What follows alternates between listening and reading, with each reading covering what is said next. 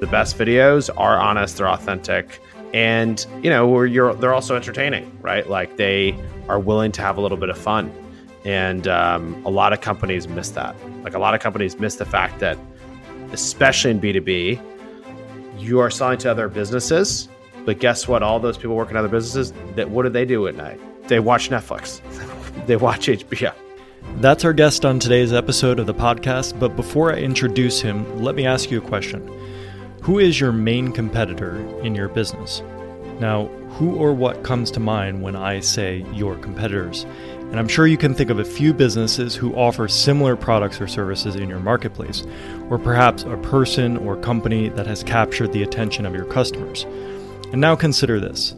As much as you're competing for the business of your customers, you're also competing for their attention. And when you take this into consideration, anything that's captured the attention of your audience starts to look like a competitor. Instead of competing with a few similar people or businesses, you're now competing with everything from Instagram, Facebook, Netflix, and Hulu. In fact, we're living in an age where there seem to be more things competing for our attention than ever before. How much time is someone actually spending on your website, looking at your pages, and reading your blog posts? In reality, the amount of time that your customers and prospects spend with you compared to your direct competitors is probably very similar. However, the ratio of time they're spending with your business versus their Instagram feed or Netflix is a totally different story. So that begs the question, how can you compete with a juggernaut like Netflix for the attention of your customers? Is it even possible? Well, our guest on today's episode responds to this question with an emphatic yes. And he and his company actually pulled it off. They've cracked the code of creating business content for their audience that people actually choose to watch on nights and weekends, times when they'd otherwise be plowing through Seinfeld reruns. So without further ado, let me introduce our guest on today's episode of the podcast, Chris Savage, the founder and CEO of Wistia. Wistia is a video software company that helps businesses create, host, share, and measure videos. Chris and his team are at the very forefront of video and marketing technology, and we're very fortunate to have him on the show today. In this episode, we dive deep into the nuances of a thought-provoking article Chris wrote on B2B businesses becoming media companies, and explore the impact their recent 1-10-100 documentary series has had on their business. So if you want to learn how to truly earn the attention of your audience and compete with attention-grabbing Goliaths like Netflix, this episode is for you. And as always, I'm your host, Eric Turnison, and this episode is 122 of the Subscription Entrepreneur Podcast. Hey, Chris, welcome to the show. Hey, thanks for having me. So excited to be here. Really excited to get back in touch with you. I was reflecting back on the first time we talked. I remember it very vividly. I was in New York, living there at the time, walking around in a circle in one of the parks, talking to you on the phone. I think it was around like 2010. Yeah, that sounds about right. A lot's happened since then. Yeah. Which is really like what I'm excited to talk to you about. What's happened over the last 10 years. But, let's give some people some grounding. Just let's get the 50,000 foot view of who you are and what you're doing. So my name is Chris Savage. I'm the co-founder and CEO of Wistia. Wistia is a company based in Cambridge, Massachusetts. We've been around for almost 13 years. There's about 100 people on the team today, a little more than that. And basically what we do is we provide a video platform that you can use for videos on your website, for marketing videos, to understand how those videos are performing, what people are watching, what they're skipping, what they're rewatching, all that kind of stuff. And then we take that data, push it into their marketing platforms, help you capture emails, lots of different tools like that. And we also have a product called Soapbox now, which is a Chrome extension that allows you to record your webcam and your screen simultaneously. And then you can put really simple edits in, so you can make something that feels really professional really quickly. Awesome. You wrote an article back in February, why all B2B brands will be media companies in the next 5 years. Yes. I read that article, really amazing article on the surface, just super interesting, but also there's a lot more going on to how you came to being able to write that than one can actually glean from the article. This is kind of the thing that I'd like to dive into with you, because I think, from my perspective, Wistia has been a media company from the beginning in one form or another. Would you agree with that? Yeah, we've been a media company from the beginning, Yes, but we did not realize that we were. We weren't thinking about it in that way. Exactly. Yeah. Because it's interesting. You can go back even today to all those videos that you created, 13 years ago. It's kind of like going through a baby photo album. You see like your baby pictures and you see how much you've improved over the years. Yes. And in this project that you just did, the 110, 100 series, which I just binge watched last night, and it was amazing. It was absolutely so easy to do because you did such a great job with it. But I think that project, there's a lot of meta stuff going on with that project. But yes, in and of itself, the fact that your team was able to do that, and you had the ethos of a company to just take the risk and give them the time to be expressive through medium, made it such an amazing project. First of all, maybe why don't you talk about what you think a media company is? Yeah, so I think a media company makes products that are actually content. And a media company recognizes that content is not just in the online marketing world, content is thought of as like a thing that people search for. And it's like people write blog posts just so that when someone's searching for specific keywords, like they'll find it. And a media company doesn't think about it like that. They think about it as like, we invest in making something that's going to be entertaining or educational, that is for an audience that will care so much about it that audience will either watch it even though there are ads, or they will pay to have access to it. And usually the way that it works is like, the content that is released first to the most engaged and excited people. So use a movie example, Avengers Endgame. There's a lot of people going to see that in the theater, and that'll be in the theater as long as people are willing to pay money for it. And people will spend a lot of money to go see it in IMAX and the Dolby Cinemas and like all this stuff. And then eventually it will come out of the theater and it'll show up in like airplanes, and it'll show up in other places, and it'll hit iTunes, and people will first only be able to buy it. Then eventually they'll be able to rent it. Then eventually it will show up on Netflix, and then eventually it'll show up on the Disney thing when that launches. And like, there will be people who don't see Avengers Endgame for 3 years, but when they see it in 3 years, they'll be really excited. They'll be deciding what to watch tonight, and all of that marketing of that content over the years and all the things that they've heard about it will convince them to do it. And if they like it, they'll be more excited to go back and watch another Avengers movie or another Marvel movie. And it's this idea that content, when you have a network of content and you have a brand around that network of content, you can start to engage people and bring them in. And then in return for their attention, you can monetize attention. And I think another piece of why media is important, and I think the way I think about it is like, there are a very small number of types of businesses that truly scale without a lot of additional cost. And like probably the two best are software companies and media companies. And so when you can figure out to act like a media company in how you're doing your marketing, if things work, you can end up with some of the most scalable results you can possibly get. Right. Because Wistia is also a software company. Exactly. Yes. What do you think about this statement? Media companies are the humanization of the old idea of a company.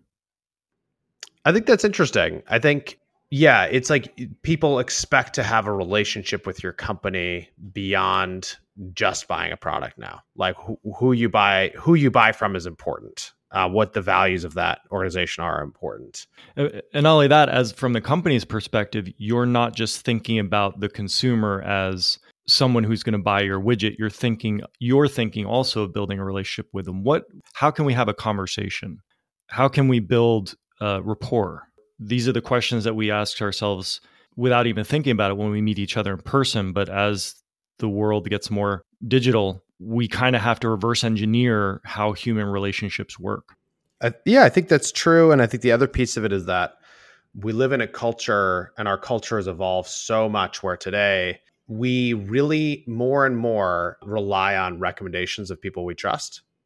And those recommendations drive a lot of action, right? Like what people are talking about on social, but what people are talking about in Slack, what people are talking about in texting, what people are talking about in group chat. Like those are where we go. We go to those groups when we want to know which products to buy and which companies to care about. I more and more think that the only companies that people are going to reference are the ones that truly solve a great problem, truly have great products that they have a strong relationship with. Like if they can't remember the name of your company, you're screwed. And so brand is mattering more. You need a brand that transcends platforms. You need a brand that people actually talk about. And I think that's one of the reasons why those relationships really matter, and why investing in a longer term relationship with your customers, or even people who aren't your customers, like people who be fans of your brand but not a customer, and still thinking about that as being important, I think is when you can do that, you can kind of break through in your marketing in a different way. And is that something that you think Wistia has focused on from the beginning? Yeah, we kind of focused on it. We focused on it early, and we focused on it almost by accident. We were making content and people were asking us, how did you guys shoot this video? What lighting did you use? What microphone did you use? What does your studio setup look like? And to try to shut people up, we made videos that explain those things. And then, of course, there was hundreds of comments on those videos, and those videos essentially went viral. And we realized there was actually a lot more to teach. And so we started teaching people about stuff that really, it was related to our product, but you could watch the video and get value and never use Wistia. And that seemed crazy to do at first, but we started to realize that by actually making content that didn't require you to be a customer, and and we would actively think to ourselves, like, let's not try to sell people on what we do in our content, the audience for the content got much bigger, much faster. And then what that meant is that the people in our audience who cared and had a connection to our brand, that grew. And then that process started to grow the company. Now, when you learned that, how did you then move forward with intentionality to, because it's one thing to discover something by accident. And then it's kind of like, once you know that you can do it, sometimes when we try to do it, we can't do it. Yeah. So we figured it out and we came up with guidelines, and where we landed was you should think about marketing a mission, not a product. And your product should help accomplish whatever that mission is. But if you can pick a mission that's big enough, you can actually almost always find a way to make a boring product interesting and a boring market interesting. And so you try to accomplish as much of that mission with your content as you possibly can. And then there's going to be some of it that to accomplish that mission, people will just need your product. And we hit on that as like a kind of guiding principle, and that set us free. And suddenly the numbers of the ideas we had for different types of content we could make went up and up and up and up and up. And that meant that we had more chances of attempting things that people could connect with. And it all kind of compounded. And it really worked. And then the funny thing, of course, in our case is we were doing that. And then we thought, all right, we need to layer in other forms of marketing. So we started putting in tons of money into paid advertising. We started doing lots of events. We started this whole litany of other things, trying to diversify. And in our case, most of those other things didn't really work. And it was funny because we started to realize, wait a second, we tried all this other stuff. Our content, we're still investing in it in a similar way that we were before. Maybe we should just be going bigger on it. Maybe we should be investing more. It was just this very simple thing. Like, maybe the thing that's worked, let's do more of that again. And that's actually one of the things that led us to do 1-10-100. And if you look at a lot of the content we've done in the last 18 months, a lot of it has been bigger. A lot of it has been more interesting, covering different topics. The pace is accelerated. The quality is accelerated. And of course, get back to what you do well. And it's helped us grow. Yeah. And can you share what the production schedule looks like for one of your internal projects? Like, when we go to your page and we see all these videos, right? We see a single unit of a video that's a deliverable. But one of the things that's clear when you watch 1-10-100 is there's so much more. Yes. I mean, we know this, but when you see it, you're like, oh my God, there's just so much that goes into actually getting this right. So from soup to nuts, getting one of your pieces of content out, how long of a process is that for you guys right now? Yeah. So for something that is going on the blog, the hard part is usually the concepting. It's like the pre-production, the concepting of what will best tell this story, what's going to accomplish the goal the best of whatever that piece of content is. And then if it's a scripted video, you can script it usually in a day and then shoot and edit in a day. for 110-100, that was a process that started about a year before it was released and included, flying out to California a few times and recording meetings here and just a ton of post work, a ton of graphics work. So that was like, for an hour and 42 minutes, that was probably, 7 months of production. So it really, really depends on what the content is. But typically, if you basically have something where you're able to turn something around in a couple days. Usually, yeah. And I mean, there's a lot of content that's, we think, impactful, but for even smaller audiences that we turn around in an afternoon. And how much of that do you chalk down to your experience and your capabilities? At this point, a lot of it comes down to experience and confidence that these are worthwhile projects and that it's worthwhile taking these risks. But I think like this scripted video format that is going to be, a 1.5-minute launch video or 1.5-minute behind the scenes for a blog post or something, our production there is not wildly different from what somebody else could do. I mean, I think it's like having people who you trust and giving them the freedom to make mistakes and the freedom to try new things. And then, it's usually, again, it's the most important piece is like, can we concept the right thing? That is where where you make or break it, because we know that we can make the videos great. But we can make a great video with a bad concept and it's not going to work. And so that's really getting that nailed is important. And I think that was one of the key takeaways from the 110-100 project is, essentially for people who are listening, just so you can get this grounding, Wistia hired a production company in LA to produce 3 versions of the same ad. One with a $1,000 budget, one with a $10,000 budget, and one with a $100,000 budget. And this documentary goes into all the different aspects that go into each one of those productions, and you get to see the final products. And there's so many interesting things that come out of that. And I think there's a lot more to be learned from this series than just about video production. It says a lot about how to approach a project in general, the importance of taking action, the importance of spontaneity. Like one of the things that I took away from it is you can easily get bogged down by thinking you need the latest and greatest stuff. But the fact of the matter is, if you just get up and do something, you can create something that's valuable and engaging. And in some cases, that's going to be a lot more important than the quality.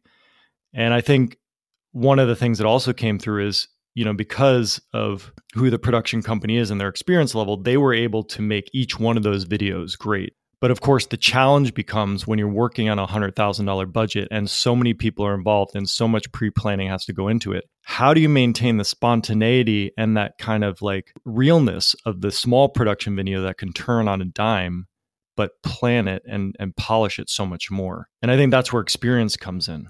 Yeah, I think you're exactly right. And I mean, and that, I think you nailed the description of what this is and the takeaways. And it's figuring out when you should go for something quickly and give yourself as much creative freedom as possible. And when you're doing something that requires the bigger budget and requires the more planning up front, and, being honest with yourself about the gravity and of an expected impact of a piece of content. And I find that so many people get themselves hung up overly worrying about the brand impact of something that's only going to be seen by a small number of people, or will only be seen by a lot of people if it's successful, And it's like, you need freedom to learn. And without that, you're never going to be able to make enough progress. And ultimately, I think as a consumer of content, I resonate with that so much. When I see somebody make a mistake, but totally authentically, right? Not trying, like it just happened. You can tell the difference. And it's like, oh, these guys, they're working through something just like I am. I connect with that and I resonate with that. I'm going to continue to watch these guys because they're on a journey.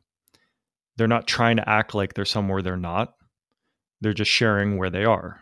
Exactly. You've been doing this a long time. You've seen the stats. You've seen low production. You've seen high production. So after doing this for 13 years, do you think you're closer to understanding the essence of what people are really engaging with when they're watching videos?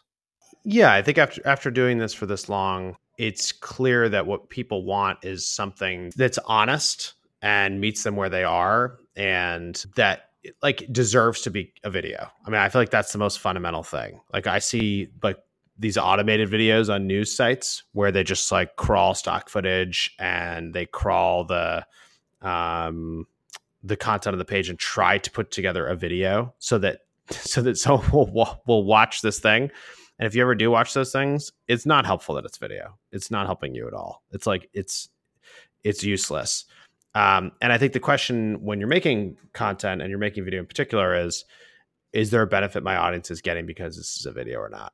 And usually that benefit is authenticity, connection to the brand, connection to specific people. It's more real in the sense that you're not, you can't fake things as easily.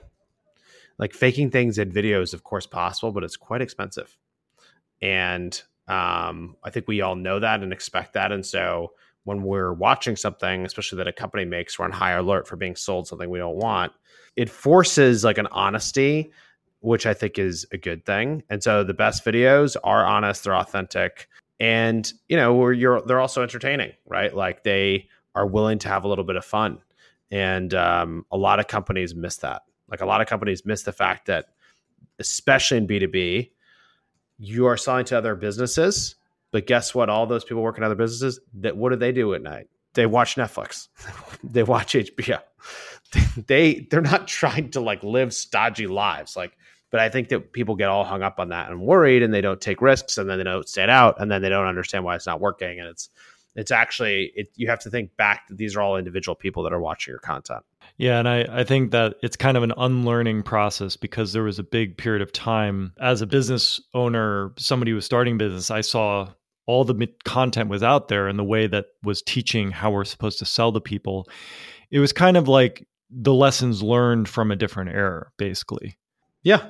So speaking of the quote unquote sales process, because yes, we want to build a relationship with the people we're talking to and not kind of treat them as a commodity.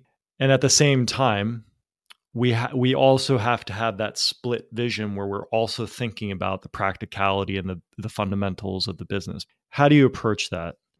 Yeah, I mean, so our strategy is, we try to build the brand and the audience, and that is the main driver of growth at the top of the funnel.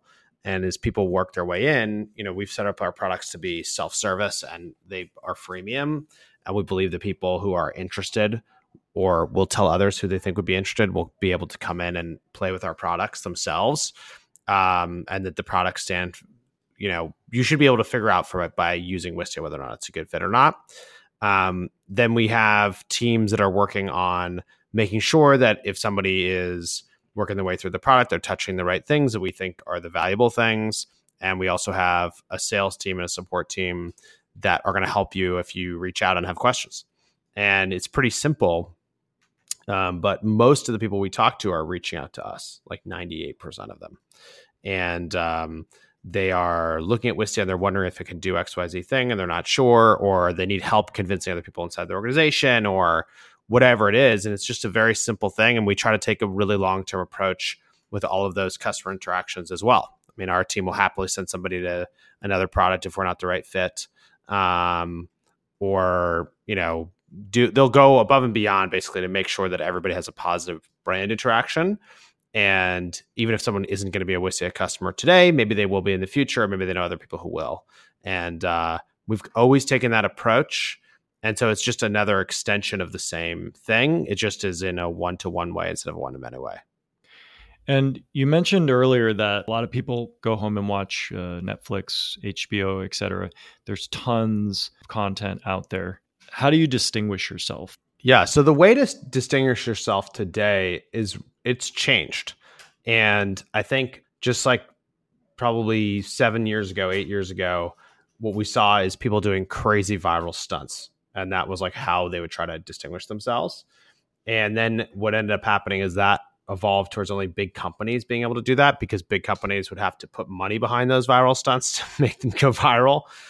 And the web has become at the same moment, it's become more expensive and harder to stand out.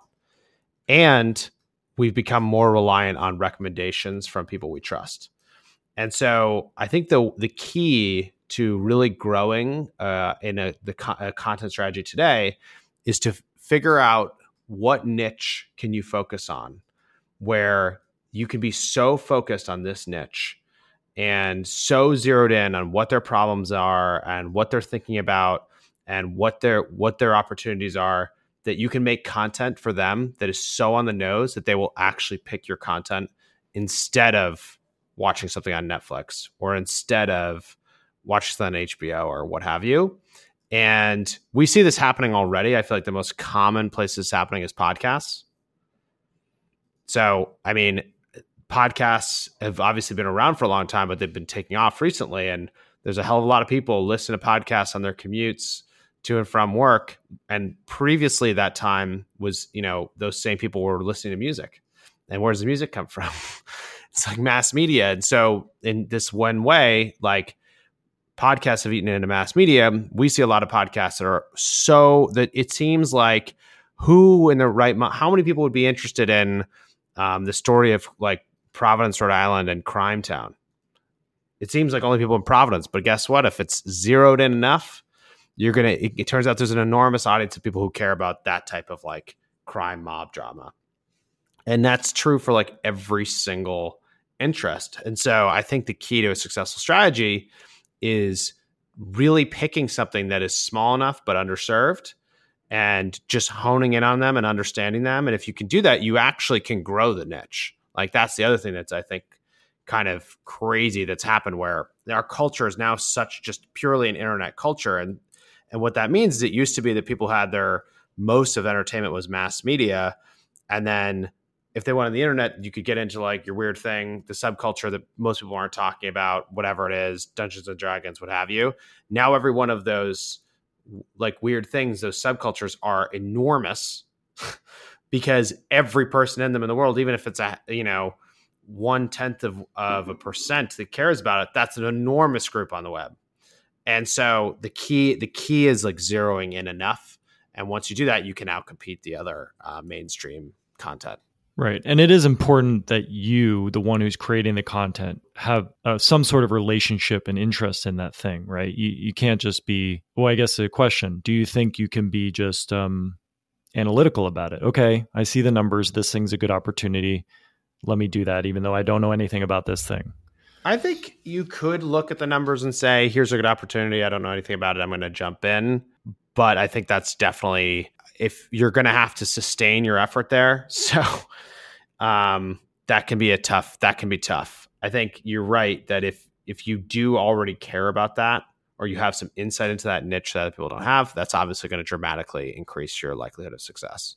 Now, after having this experience with 1-10-100 and actually seeing the results of that project, from your personal perspective, how do your learnings and experience from that inform your choices going forward?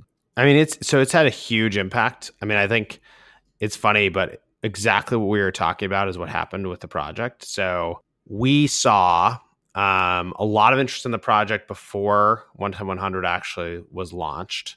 And then after it was launched, we started to see the views coming in, and a couple interesting things happened there. So the view numbers were not insanely high at first, but the time spent with brand was really high.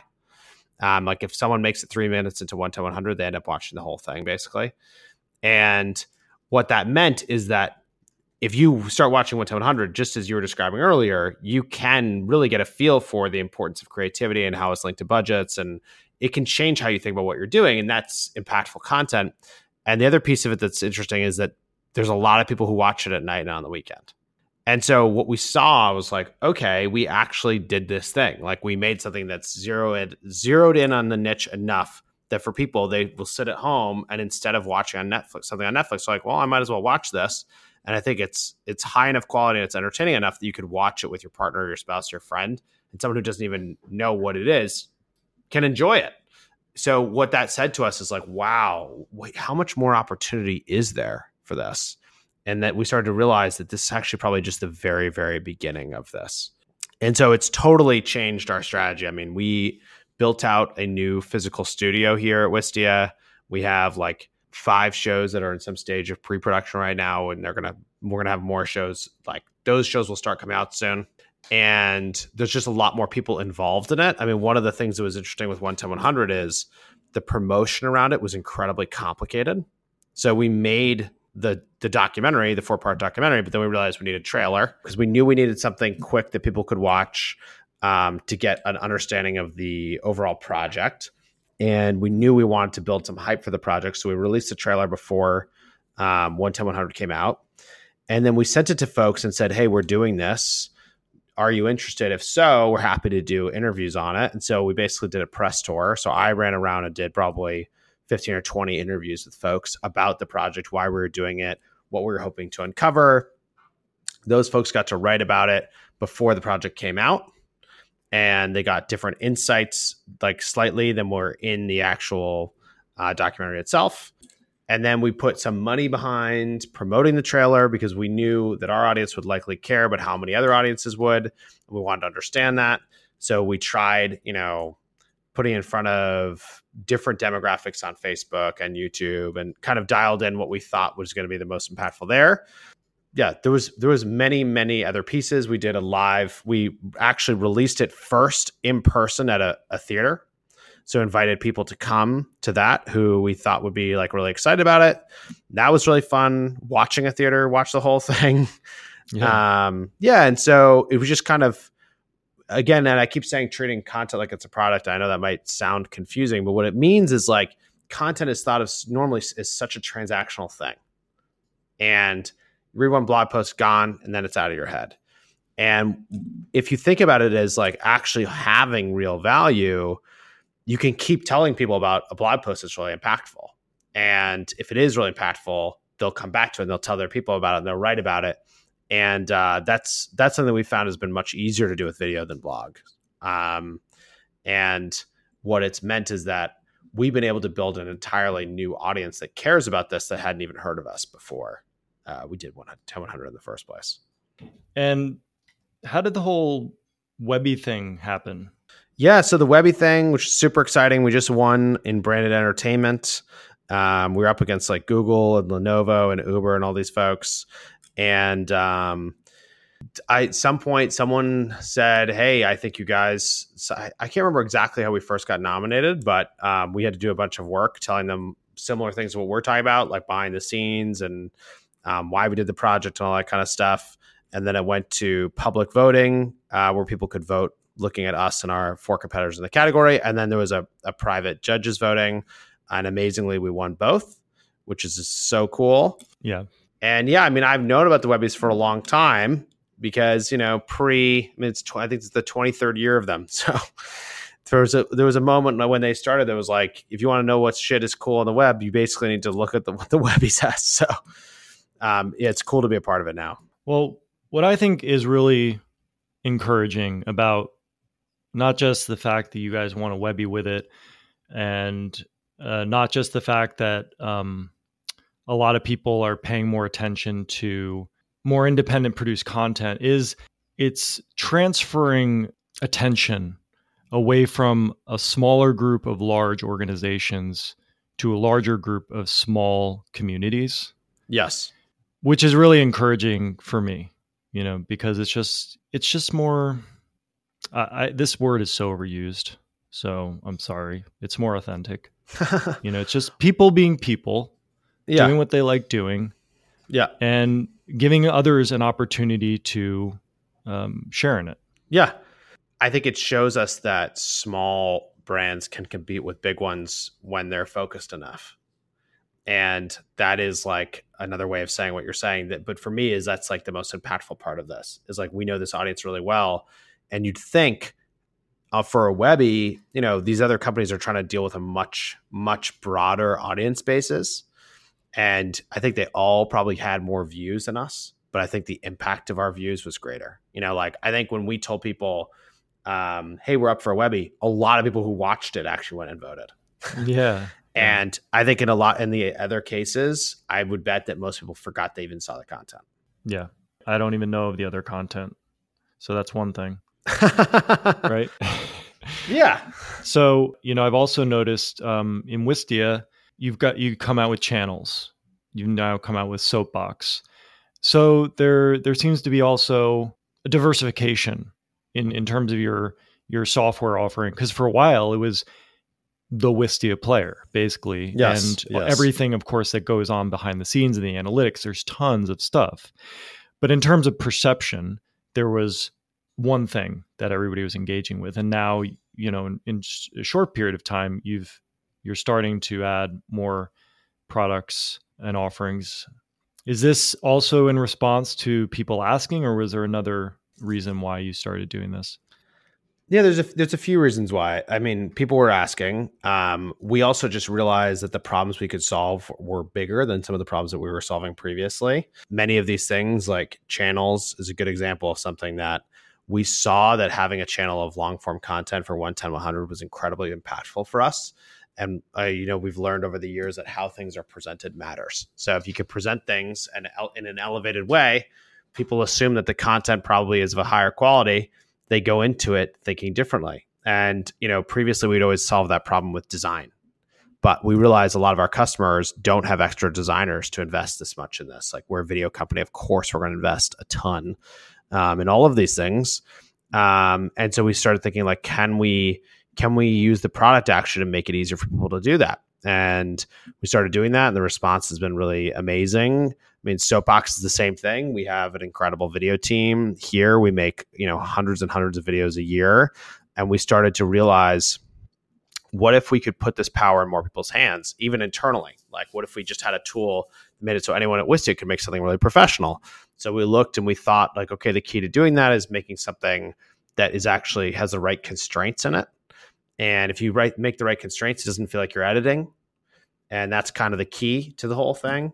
Is you record your webcam and your screen, which lends itself to doing presentations, which is an incredibly common thing for people when they're communicating internally. It's also incredibly common in marketing. It's incredibly common in sales. And so we thought, let's try to make something that does it all in the cloud, makes it super simple. You do not have to be a video editor to make something that looks good. And even the switching in Soapbox is kind of borrowed from live television, where they do live edits, of picking between cameras. And it makes something much more engaging to do that. So we thought, let's do the same thing here. And so it's just like problems that we've seen with ourselves internally, and problems that when you start looking at it, covering with customers, that'll actually a lot of folks are running into and looking for software that makes it easier. And so that's why we've started to go down that direction. And you'll see more from us trying to make it easier to make great video, and trying to make it easier to market your content and get more out of it.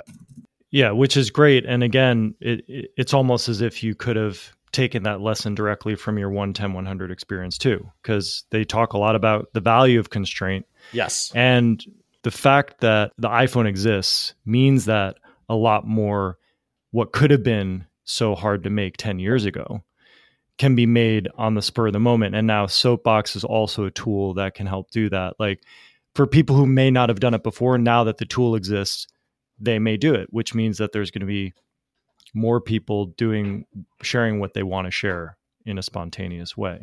That's exactly right. Is there anything that's top of mind for you that you think would be interesting for our audience? I mean, generally, I think people listening to this are solopreneurs, considering membership sites now, and maybe they're excited by what we're talking about. You're like, yeah, I want to do video, or I'm doing video. I've always wanted to do it. And I find these obstacles. What are some things that you think can be helpful for them to focus on and kind of not get in their own way about it? Yeah. So I think the key, if you have not been doing video or you're thinking about video, is to just start. And I tell people inside big companies that are concerned with taking risks, and I tell people at small companies who are afraid, because obviously brand does matter. And if you make crappy videos, that's going to hurt your brand. So how do you make something that's good? Is you should give something like Soapbox a whirl and just make something. And the hardest videos you'll make will be like the first 5. So you might as well make 5 the first day, which is possible. And I think that it's really when you start to turn on a different part of your brain that says, wait a second, the people saw my face when I'm explaining this concept, they'd probably be more engaged. Or if they saw me walking through my product, they'd be more engaged. Or they saw me going through this presentation, that'd be more engaging. And so it's just starting to trust yourself and realizing that that's a muscle that you can build. And there's a ton of other free tools that you can use to play around with. And I would just encourage you to play. And if you take a risk and no one sees it, like you didn't even really take a risk, in a lot of the cases here, I've talked to people who are afraid to put their website up because they want to make sure that everything is just flawless that's on there. And it's like, well, I don't make it flawless, but I don't know how the hell anyone's going to find that website. Like, it's like, yeah. And there's no such thing as flawless anyway. There's no such thing. And the problem is distribution. It's not like, are you going to make something that's horrible? It's that you can make something that's amazing and people won't see it. Like, right. And so, yeah, I think it's the key to a lot of this is trusting yourself and just getting started. And I think a lot of the points you made earlier in terms of picking topics that you're actually passionate about, look for a niche that's completely underserved. I think if you can start to do that, you can make stuff that is actually more engaging than anything else out there, because in many cases, there's nothing else out there.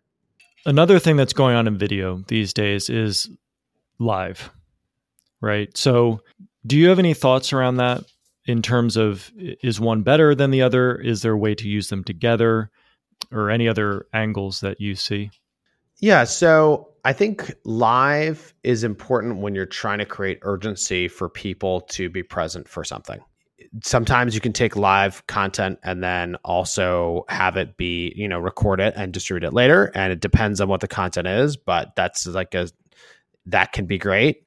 But I think it's when you want to create urgency around something, you want people to sign up for something, live is like not a bad way to do it. We see a lot of people using tools like Zoom to do this now. I think Zoom has like probably the best live conversation tool at this moment.